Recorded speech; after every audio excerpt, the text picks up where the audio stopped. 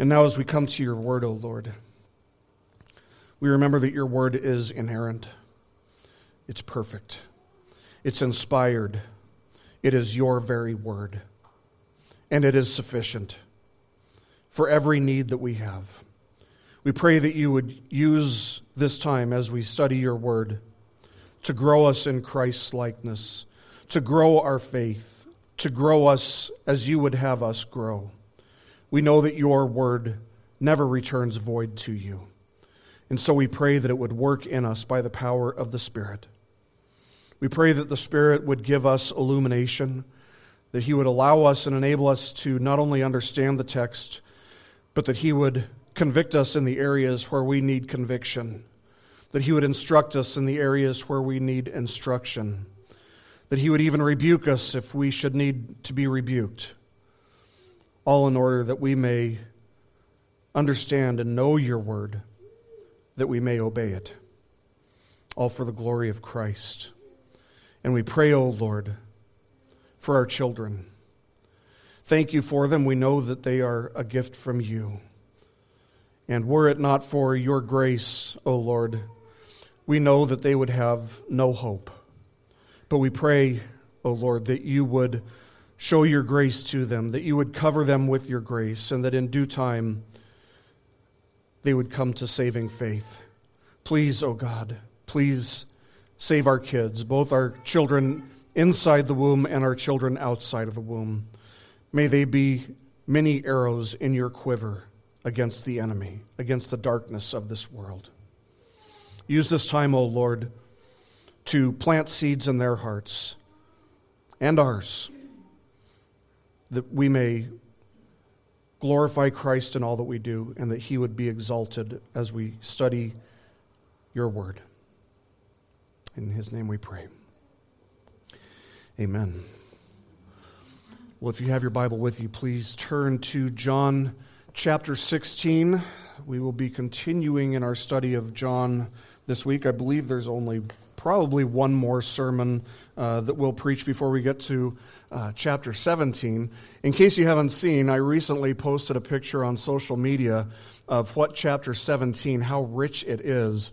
For Christmas, Christina got me a 2-volume set. It's like 1,000 pages of commentary on chapter 17. When I told you guys a few weeks ago that chapter 17 is coming and it's such a rich chapter, I'm not kidding. This 2-volume set is going to be incredible for me to crack open. I'm really looking forward to it. Chapter 17 of John is, I believe, the single richest chapter in all of Scripture.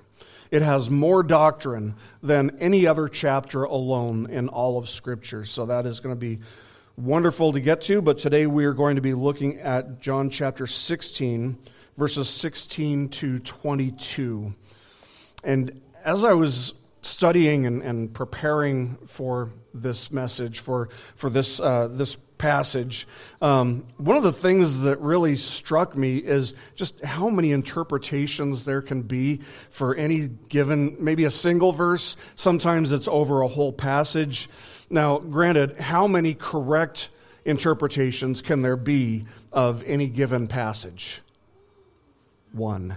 That's it. There's only one correct interpretation. But I enjoy the process of evaluating the different interpretations. If you know me, you know that I love hunting for treasure. That's why I buy abandoned storage units from time to time. But the treasure that can be found by evaluating the different interpretations of any given passage is very, very rich and rewarding for me. But something hit me this week as I was studying the passage that we'll be looking at today. What hit me is that it really shouldn't be any surprise to us that there are so many conflicting interpretations. It's no surprise that commentary writers and theologians struggle at times to understand a verse or passage. There's much that they completely agree on, but there are also verses in which they diverge, where they go different directions. But we shouldn't be surprised at this, since Jesus' own disciples struggled at times to understand him. We've noted on several occasions through our study of John that Jesus told his disciples on how many occasions, just multiple times throughout the 3 years that they spent with him, he told them that he was going to have to go to Jerusalem to die.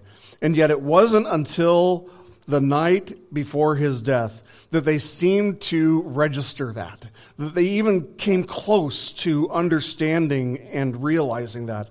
So in the passage that we come to today, we find them being completely mind-blown, confused once again, struggling to understand what Jesus is trying to tell them. Now, as we studied the farewell discourse, that's what started back in 13 and continues to the end of chapter 16, we've seen that it's probably the single most intimate and the most revealing dialogue that Jesus has ever had with the disciples. After 3 years of walking with him, there's more that gets revealed and fleshed out in this discourse than any other conversation that's recorded in the Gospels. Jesus is pouring himself into them as he faces his own final hours. He is, as John said earlier back in chapter 13, he is loving them until the end, striving to comfort them rather than seeking comfort for himself, even though he's the one who's about to die. He knows that there are hard times ahead for his disciples. And so he's been assuring them that this is not going to be the end, but that what he is doing is entirely for their benefit. So he's warned them about how greatly the world is going to hate them and oppose them because they hate and oppose Christ. But he's given his disciples assurance that he and the Father would send the Holy Spirit, the Spirit of truth, as he referred to him as in the previous passage, to be with them and to lead them into the truth about Jesus. So if you think about it, here they are, it's Thursday night. It's been less than a week since they came triumphantly into Jerusalem with Jesus, who was riding on the back of a donkey, with the masses crying out, "Hosanna, blessed is he who comes in the name of the Lord." But at this point, here we are Thursday night, they must have been thinking that just felt like an eternity ago. What a difference a few days makes, less than a week makes. Jesus is now telling them that he's going to have to die. They're starting to understand that. They're starting to come to terms with that. But they still don't understand at all the significance of his impending death.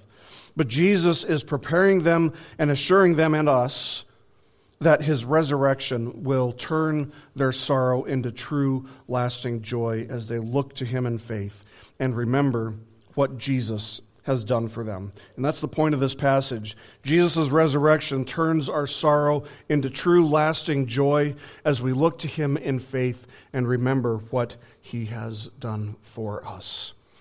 So in fewer than 24 hours, probably somewhere between 12 and 18 hours, from this point in the text, Jesus will be dead and buried.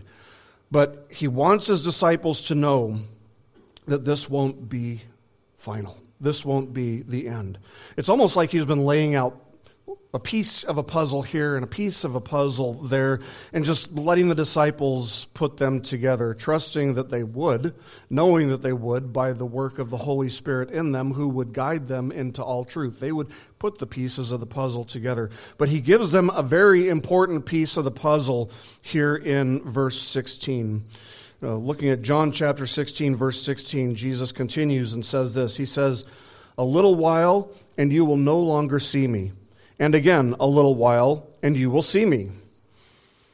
Now, there are, not surprisingly, a few different interpretations of what Jesus is saying here. But there are two uses. What we see here is that there are two uses of a single clause. The clause "a little while," Jesus repeats it. He says it twice in this verse. And the different interpretations, where people go different ways, flows out of what people believe Jesus' use of this clause referred to in each respective use of it. John Calvin, for example, believed that Jesus was referring with the first a little while, to his ascension into heaven and the coming of Christ by the power of the Spirit on Pentecost, when the Holy Spirit began to dwell within believers, with his second use of the clause. Yet another understanding, the interpretation that Augustine had all the way back in the 4th century AD, is that Jesus was referring, with the first use of this term, this clause, a little while, that Jesus was referring to the current age, the age of the church. And with the second use of the clause, he was referring to his second coming.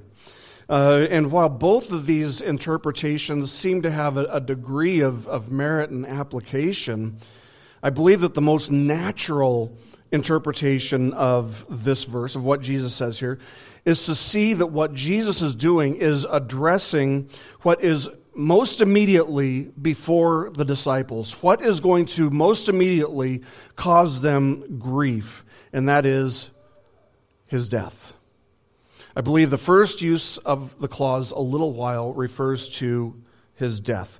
They would be confronted with this. The disciples would have to face the reality of this within only a couple hours, a few hours.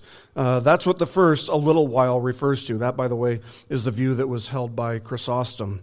We know that the disciples had a certain expectation of Jesus, of what he would do. They knew that he was the Messiah. They believed that he was the Messiah, and they had certain expectations for what the Messiah was going to do. They believed that the Messiah was going to come to establish an earthly kingdom over which he would reign forever. Well, if Jesus has been telling them that he's going to die, how could he reign forever over this earthly kingdom?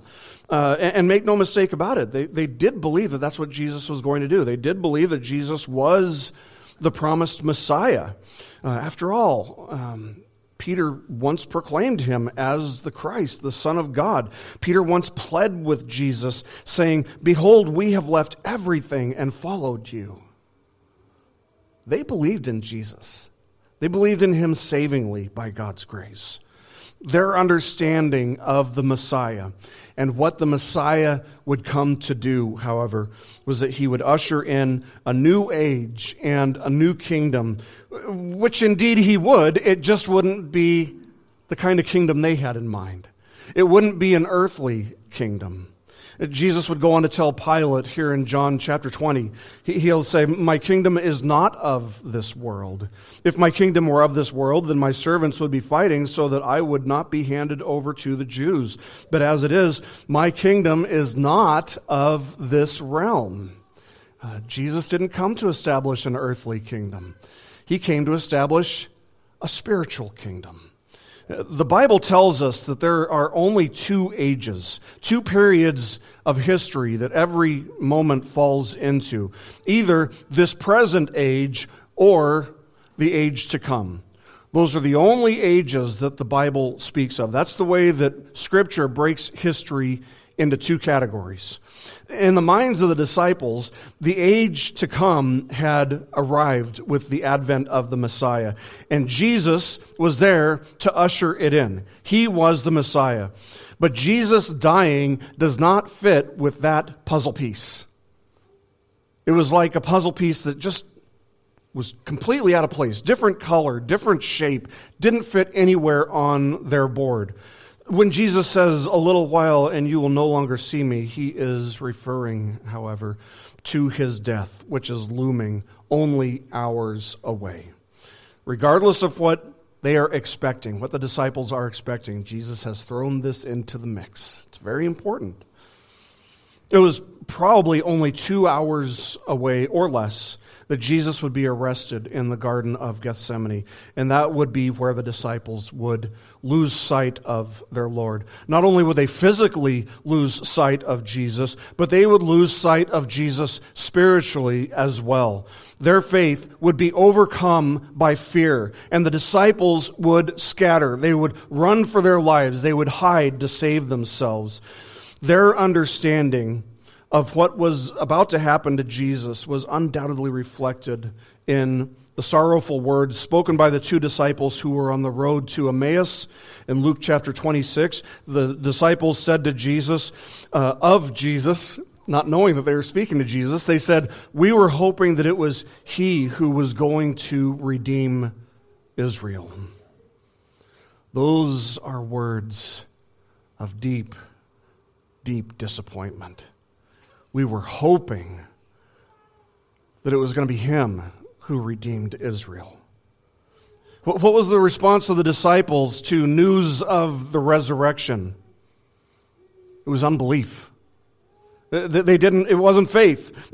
Mark chapter 16 verse 11 says, when they heard that he was alive and had been seen, they refused to believe it. Disbelief was their response to news of the resurrection. They were not only not seeing Jesus physically, but they lost sight of him spiritually as well. That's something that trials can do. That's something that we have to guard our hearts against in the midst of trials, just like the disciples would need to. But Jesus assures them that his death was not to be the end, when he follows that up by saying, "Again a little while, and you will see me." And this seems to me to be a clear reference to his resurrection. Jesus says down in verse 20, if you look at verse 20, he says, "Truly, truly, I say to you that you will weep and lament, but the world will rejoice. You will grieve, but your grief will be turned into joy." So given the overall context, I believe that this interpretation makes the most sense out of all the varying interpretations of verse 16. Back in chapter 7, verse 33, Jesus said to the Jews who were gathered at the Feast of Tabernacles, he said, "For a little while," there's that phrase, that clause, "for a little while longer I am with you, then I go to him who sent me." So it's found there. Back in chapter 13, verse 33, Jesus said to the disciples, "Little children, I am with you a little while longer. You will seek me, and as I said to the Jews, now I also say to you, where I am going you cannot come."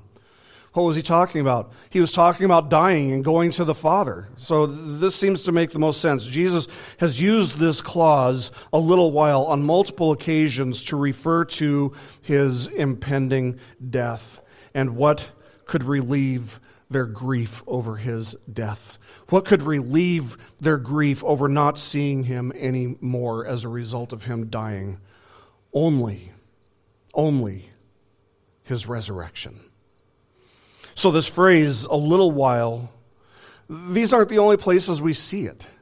This phrase, "a little while," is found throughout Scripture, and it's usually used in reference to trials and afflictions, periods of grief and sorrow that we must endure, but which test our faith. It's a phrase that reminds us that this life is just here today and gone tomorrow, and that our suffering doesn't go on forever, that there is an end to it. Peter writes in the opening of his first epistle, he says, "In this," referring to the gift of salvation that we've received, he says, "In this you greatly rejoice, even though now, for a little while," the same phrase, "for a little while, if necessary, you have been distressed by various trials." And then in the closing chapter of that same epistle, he writes, "After you have suffered a little while, the God of all grace, who called you to his eternal glory in Christ, will himself perfect, confirm, strengthen, and establish you." But for a little while, there would be a trial, there would be some suffering, there would be anguish, there would be grief, there would be sorrow. But only for a little while. They just needed to hold on until it was over. See, the problem is that when we're in the midst of grief or sorrow or a trial, when our faith is being tested, not to mention our patience, it usually doesn't seem like it's just a little while, does it? Think of it this way. If you go on vacation to Disneyland and you spend 20 minutes in there and go home, that's a little while. That kind of came and went before anything really happened. But you spend 20 minutes in the dentist's chair, and every fiber of your being is screaming, "Oh, this is taking all day. Get me out of here." It's a little while, but it doesn't feel like it in the moment. A little while can feel like an eternity while we are enduring grief, while we are enduring sorrow of some type. And I have no doubt that that's what it felt like for the disciples that Thursday night when they lost sight of Christ in the midst of their trial. Until Sunday, when he rose from the grave and started appearing to his followers. Jesus here was promising his disciples that their grief and their sorrows and their suffering wouldn't last indefinitely. In fact, it wouldn't last long at all. They would see him again in a little while. And while this applies to the disciples in a way that it doesn't apply to you and me, it does still apply to you and me. J.C. Ryle notes this. He says, quote, "There is something, even in the hearts of the most eminent saints, that can never be fully satisfied as long as they are on earth and Christ is in heaven." End quote. Can you relate to that? Is there something in you that can't be completely satisfied while Christ is in heaven and you're on earth?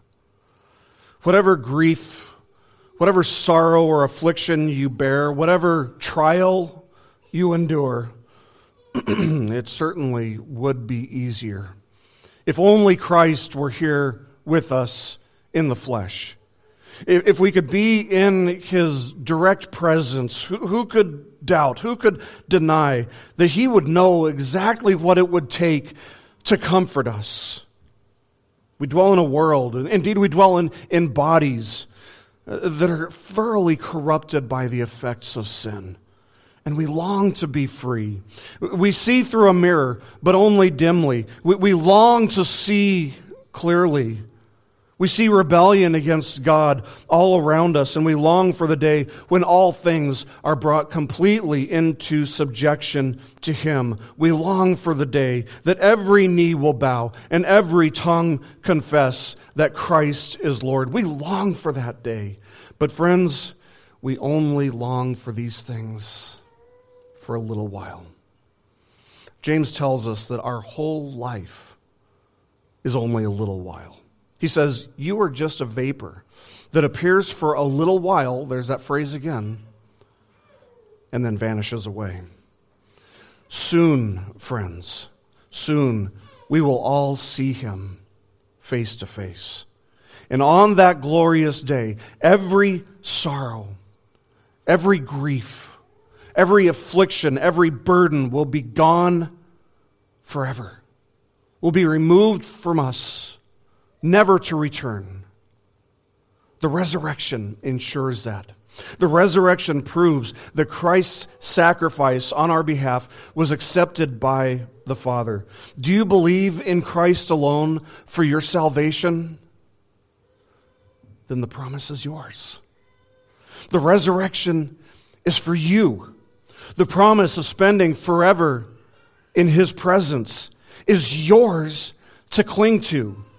Now compare forever with this life.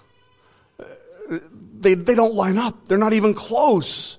You got a little sliver right here, and then you've just got a line that goes on forever. It's just a little while. This life is just a little while. Now, why did Jesus say this? He said this in order that his disciples would have hope to cling to in the midst of their trial, in the midst of their sorrows, in order to remind them to just hang on a little while longer and not to be overwhelmed by grief and sorrow. Just like you and I must hold on and cling to Christ when we feel overwhelmed with our own griefs and sorrows in the moment. We must, in those times, persevere. We must hold on just a little while longer, and so must the disciples. But if Jesus' double use of this phrase, a little while, confuses theologians and pastors and scholars, it's certainly no surprise that it surprised and confused the disciples first. Verse 16 then sets the stage for an interesting dialogue that takes place between the disciples. Look at verses 17 to 20 with me. John tells us, some of his disciples then said to one another, "What? is this thing he's telling us? A little while and you will not see me, and again a little while and you will see me, and because I go to the Father. So they were saying, what is this that he says, a little while? We do not know what he is talking about.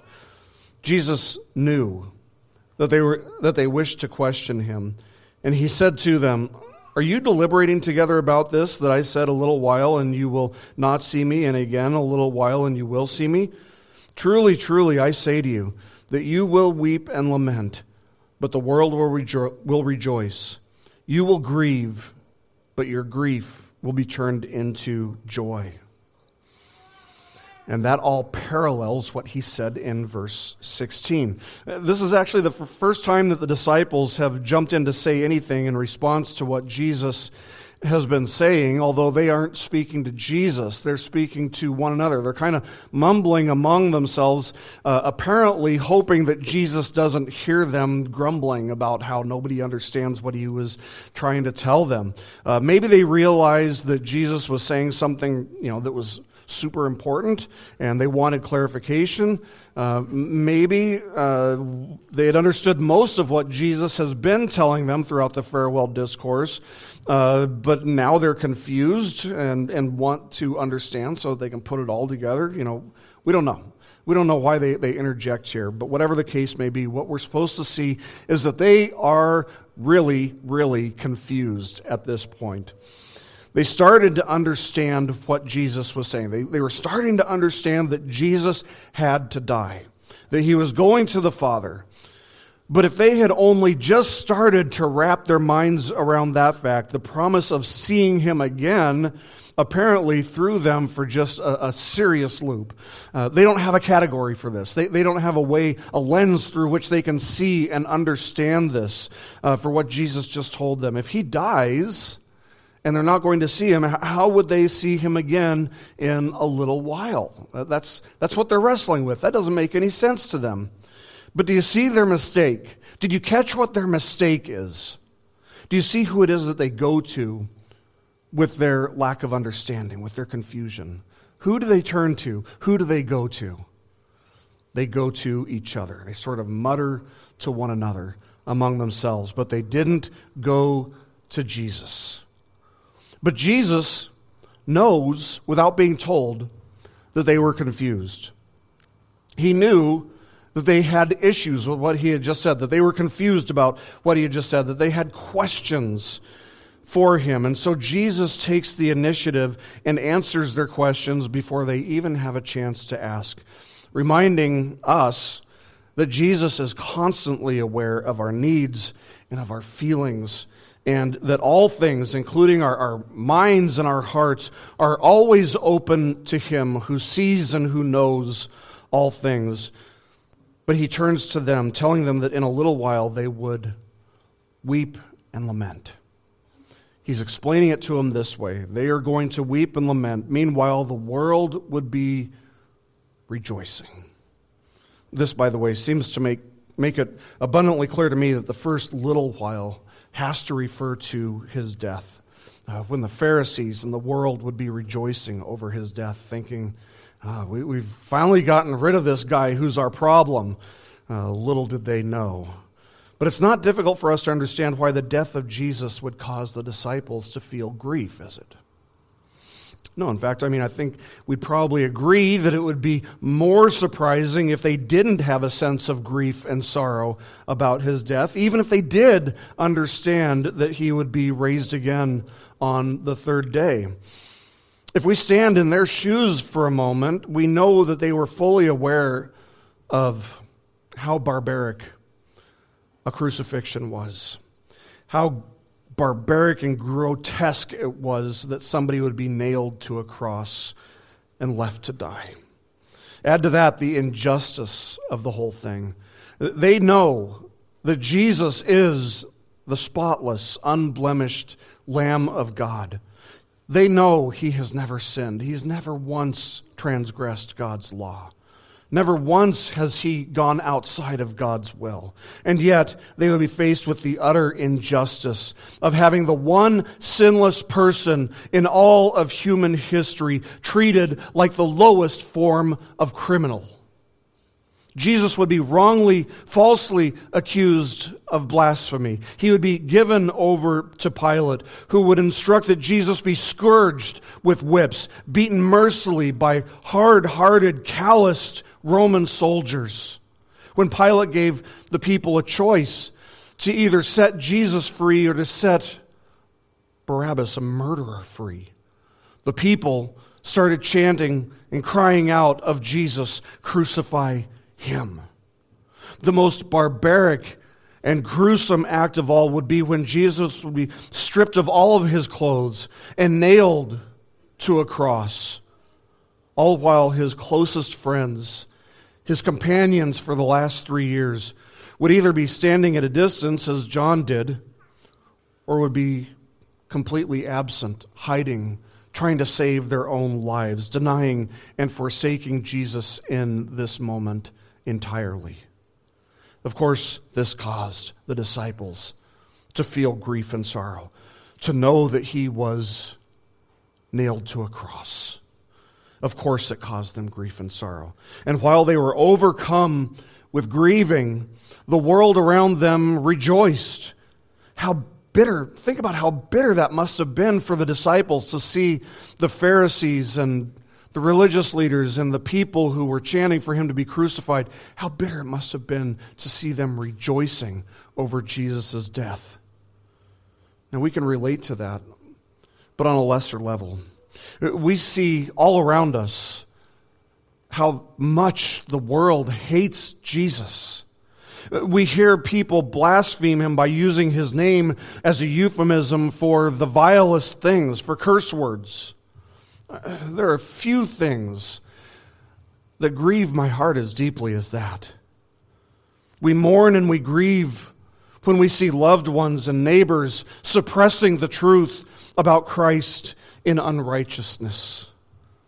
But the disciples would also experience the same sense of grief that we do when they came to understand the significance of the crucifixion. Even after he had raised from the dead, they would still feel grief that he had to die, just like we do. But why did Jesus have to die?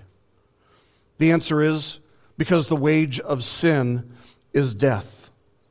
Jesus came to seek and to save what was lost and to give his life as a ransom for many. He took the wrath of God in the place of every single one of his people. He stood in their place. If the wrath of God against even one person is worse, is more terrifying and more awful than we can imagine, for just one person, how much more? It's infinitely more awful that Jesus would have to stand in the place and bear God's wrath against the sins of the countless sea of people who cannot be numbered, who worship around God's throne that we're told about in the book of Revelation. Jesus had to stand in every single one of their places, and they can't be numbered. How much wrath is that? We can't even fathom it. We can't even begin to wrap our minds around how awful that would be. But that's what Jesus did. When somebody asks, who crucified Jesus? The answer isn't the Romans. The answer isn't the Jews. The answer isn't even the world that rebels against him. The answer is that you and I did. The answer is that you might not have been there to yell out, crucify him, but every time his people sin, we join in with the screaming mob on that day. Does that grieve you? That your sin, which was laid upon him, joined the mob that day. It should grieve you. The fact that the world knew him not, and thus rejoiced when they should have been grieving, would also have caused the disciples to feel grief and sorrow. It revealed that the world called the greatest of all possible evils, crucifying the one innocent person who's ever lived, that they called that one vile, evil act good.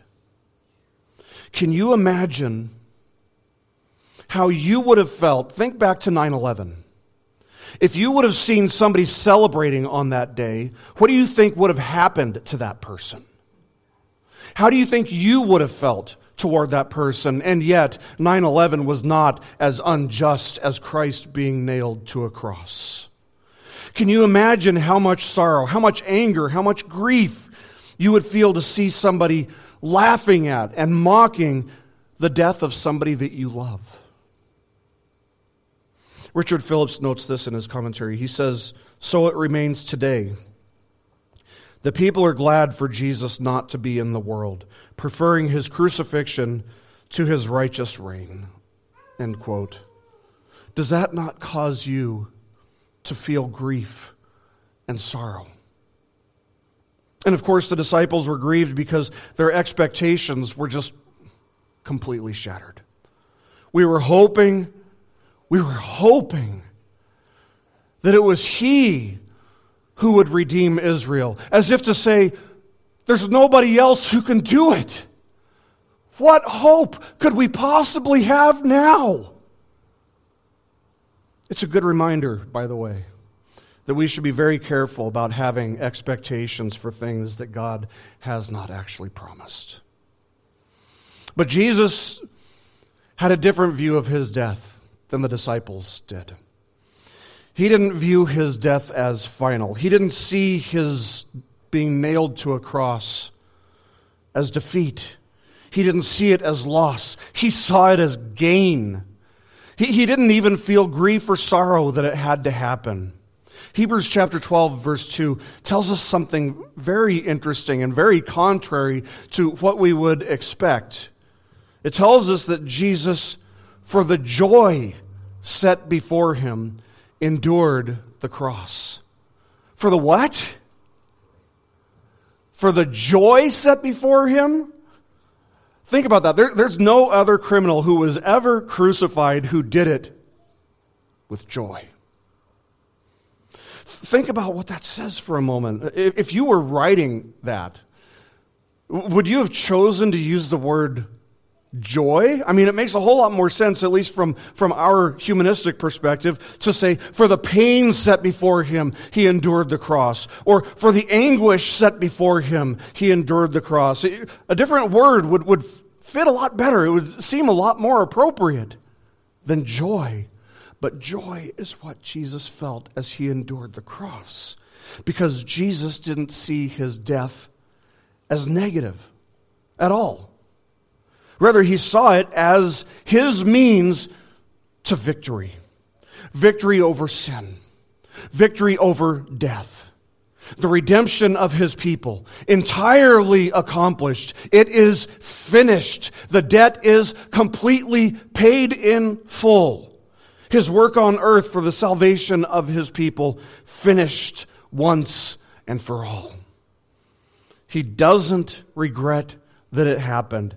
It was his joy to not only remove the sin and shame that his people had as a result of sin, but it was also his joy to redeem his people from the curse of sin and from the power of death, the last enemy. There are indeed many, many things for us to feel sorrow for and to grieve in this world. But here Jesus' promise to the disciples and to us is this: your grief will be turned into joy. Notice the words that Jesus uses here in John. He doesn't say your grief will be replaced by joy. He doesn't say your grief will be overcome by joy. He says your grief will be turned into joy.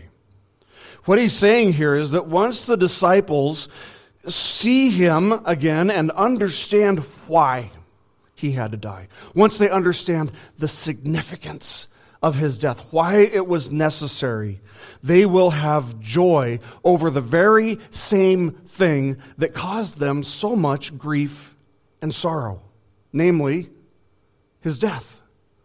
They would rejoice over it. They would have joy that he redeemed them. Once they understand that it's through the shedding of his blood that they have been made clean, that they have been reconciled once and for all to God by grace alone, through faith alone, in Christ the Messiah alone, they will have joy over what he did. This is why we call the Friday on which he died Good Friday. Did good things happen on that day? No, the greatest evil in human history happened on that day, but something good also happened on that day. It's good and it's a blessed thing that Jesus gave his life as a ransom for many on that day. Indeed, for all who would believe in him. This is why we sing happy, joyful songs about the crucifixion. Our song At the Cross, it's a joyful song, right? It's a happy, upbeat song. But if there were no resurrection to prove that the atoning sacrifice of Christ was accepted by the Father, we couldn't be happy about it. We couldn't have joy over it. If the disciples didn't see him again, their grief would not have been turned to joy. Instead of singing, "What can wash away my sins? Nothing but the blood of Jesus," the best that we could do without a resurrection is, what might wash away my sins? Probably the blood of Jesus, possibly. But because of the resurrection, we have a different view of what took place on Good Friday. Because of the resurrection, therefore, we can sing happily and joyfully about the suffering that Jesus joyfully endured on our behalf, because we can sing with confidence and assurance that his perfect sacrifice was accepted, that his work was perfect and completed. The resurrection of Christ transforms the grief and the sorrow associated with Christ's death into joy for the salvation that he has provided for us. For the disciples, the resurrection also meant that they could once again be in the presence of Jesus, the physical presence of Jesus, if only for a little bit longer before Christ would ascend into heaven, where he's now seated at the right hand of the Father, reigning forever at the right hand of God the Father, over the kingdom that he purchased with his own blood. While we don't benefit in this exact same way that the disciples did from the resurrection, we know how the story ends. They didn't in the moment. While we don't benefit in the same way that they did from the resurrection, we do find the promise of our own resurrection from the grave in the future. Consider what Job said in the midst of his suffering. And who knew suffering worse than Job? Only Jesus, I would imagine. Job wrote this in Job chapter 19, verses 25 to 27. He says, "As for me, I know that my Redeemer lives, and at the last he will take his stand on the earth.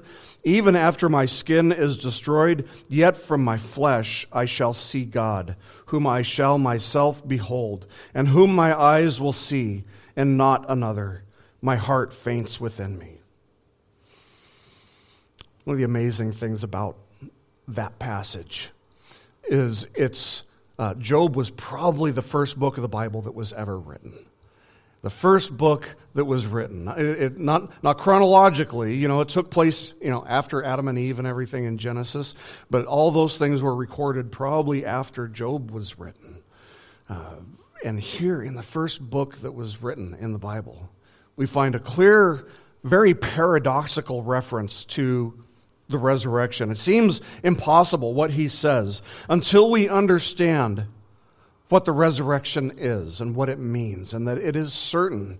It seems paradoxical until we understand that life is just very short, but then there is something after that. It doesn't end at death. We too will have our faith turned into sight, and we will too see the Lord Jesus face to face, whether it's when he returns or when he resurrects us from the grave. And the truth is that neither you nor I nor anyone else can even begin to imagine how wonderful it will be to see him face to face. It will shake us to the core. It will affect us down to our very DNA. John writes this in his first epistle. He says, "We know that when Jesus appears, we will be like him because we will see him just as he is." We will be like him because we've seen him with our own eyes. We can't even imagine what it would be like to actually have our sanctification completed.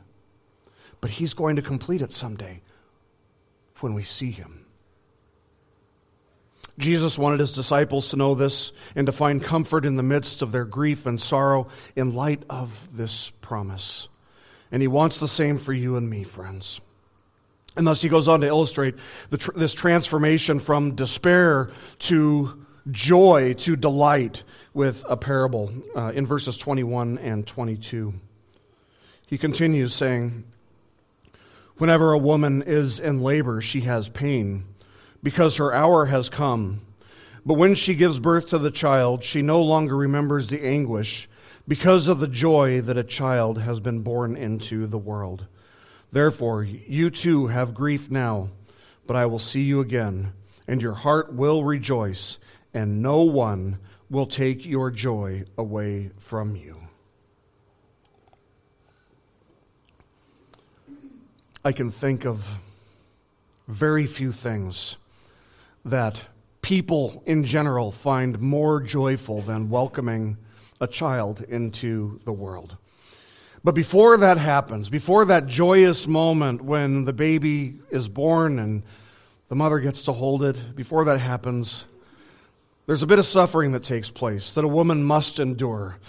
Sometimes it's a lot of suffering.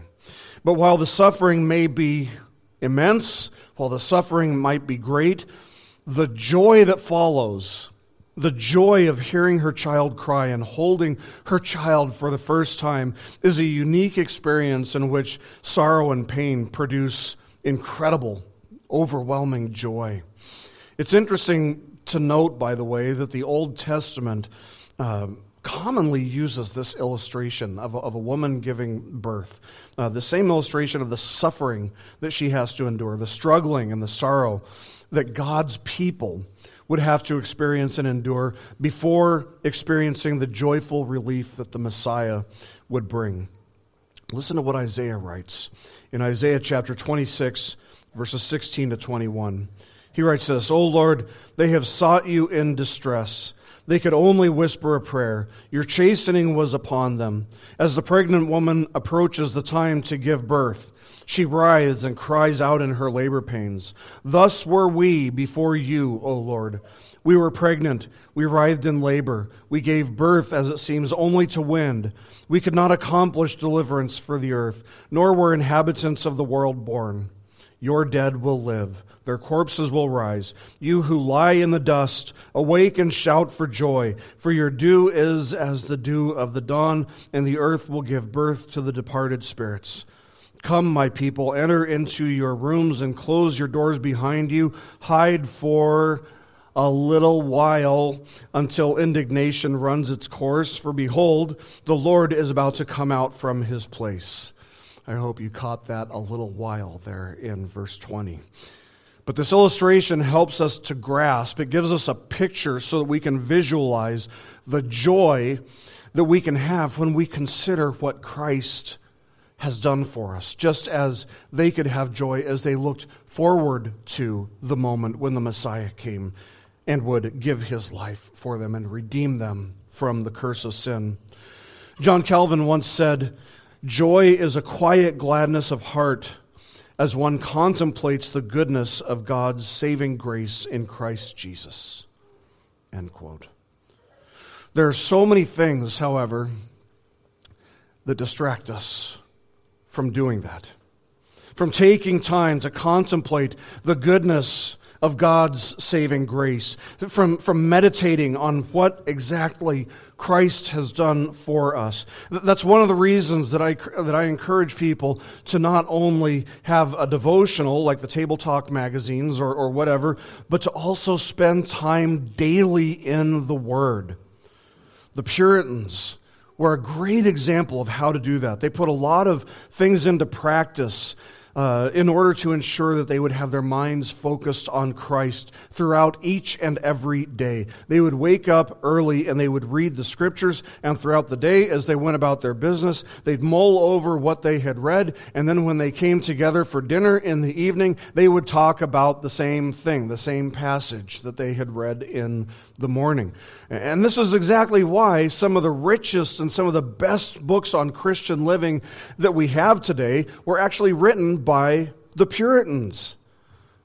And this is why they also saw spiritual application and parallels in so many different things in life, because they had figured out how to meditate on Christ throughout the day. If you are struggling to find joy, let me just say this. Put the distractions away. Take your eyes off the television. Close your laptop for a little while. Put your phone back in your pocket. Take your eyes and your mind off of the things of this world that distract you and set your eyes firmly on Christ. See what He has done for you. And how do you see these things? Where do you see these things? In His Word. See the joy that He had in redeeming you. Think of the day in which you'll stand before Him and how that will make you like Him. The resurrection changes absolutely everything, but not for everybody. The resurrection changes things for Christians, but it doesn't change things for everybody. If you have never savingly believed in Jesus, you have to be warned that whatever joy, whatever happiness, whatever positive things you might experience in this life, they are the closest that you will ever come to experiencing the joys of heaven. The day of your judgment is just getting closer and closer with every passing day. And if you continue to refuse to believe in Christ, you must know that whatever happiness you find in this world, it will be turned to anguish and sorrow on the day of your judgment. Consider how you have tried to ignore the fact that this day is coming. Consider how you have refused to prepare for the day in which you will stand in judgment before the Lord. Consider that you will lose all the things in this world that you have spent your life living for and loving and trying to find just a fleeting sense of happiness in. Does this warning not awaken you? Does it not humble you? Does it not remind you of your greatest need, which is for mercy, for grace? And these things are only found in one place, in one person. It's found by believing in Christ, trusting that His death was in your place and that His resurrection leaves you with no excuse for any unbelief. So be reconciled to God while you still have breath, while you still have today, because tomorrow is never promised. And even if it does come, it won't be easier tomorrow. If you put it off, it will only harden your heart further, making it more difficult tomorrow. So come and know the joy that Christians have known throughout this age, for whom the sorrows and the grief that we endure in this life only last a little while, but will be turned to joy. What great joy is found in the here and now, in knowing, in believing that Jesus died for us, that Jesus was raised from the grave for us, and that Jesus now sits at the right hand of the Father, where He lives and reigns forever over His kingdom. Friends, life is short. Eternity is forever. For those who are in Christ, not only do we have every reason to be joyful people because of the resurrection, but because we know that we will spend forever separated from sin, separated from the effects of sin, in Christ's very presence, where the joys of heaven will forever be ours. Jesus' resurrection changes everything for us. Jesus' resurrection turns our sorrows into true lasting joys as we look to Him in faith and remember and believe what He has done for us. Let's pray.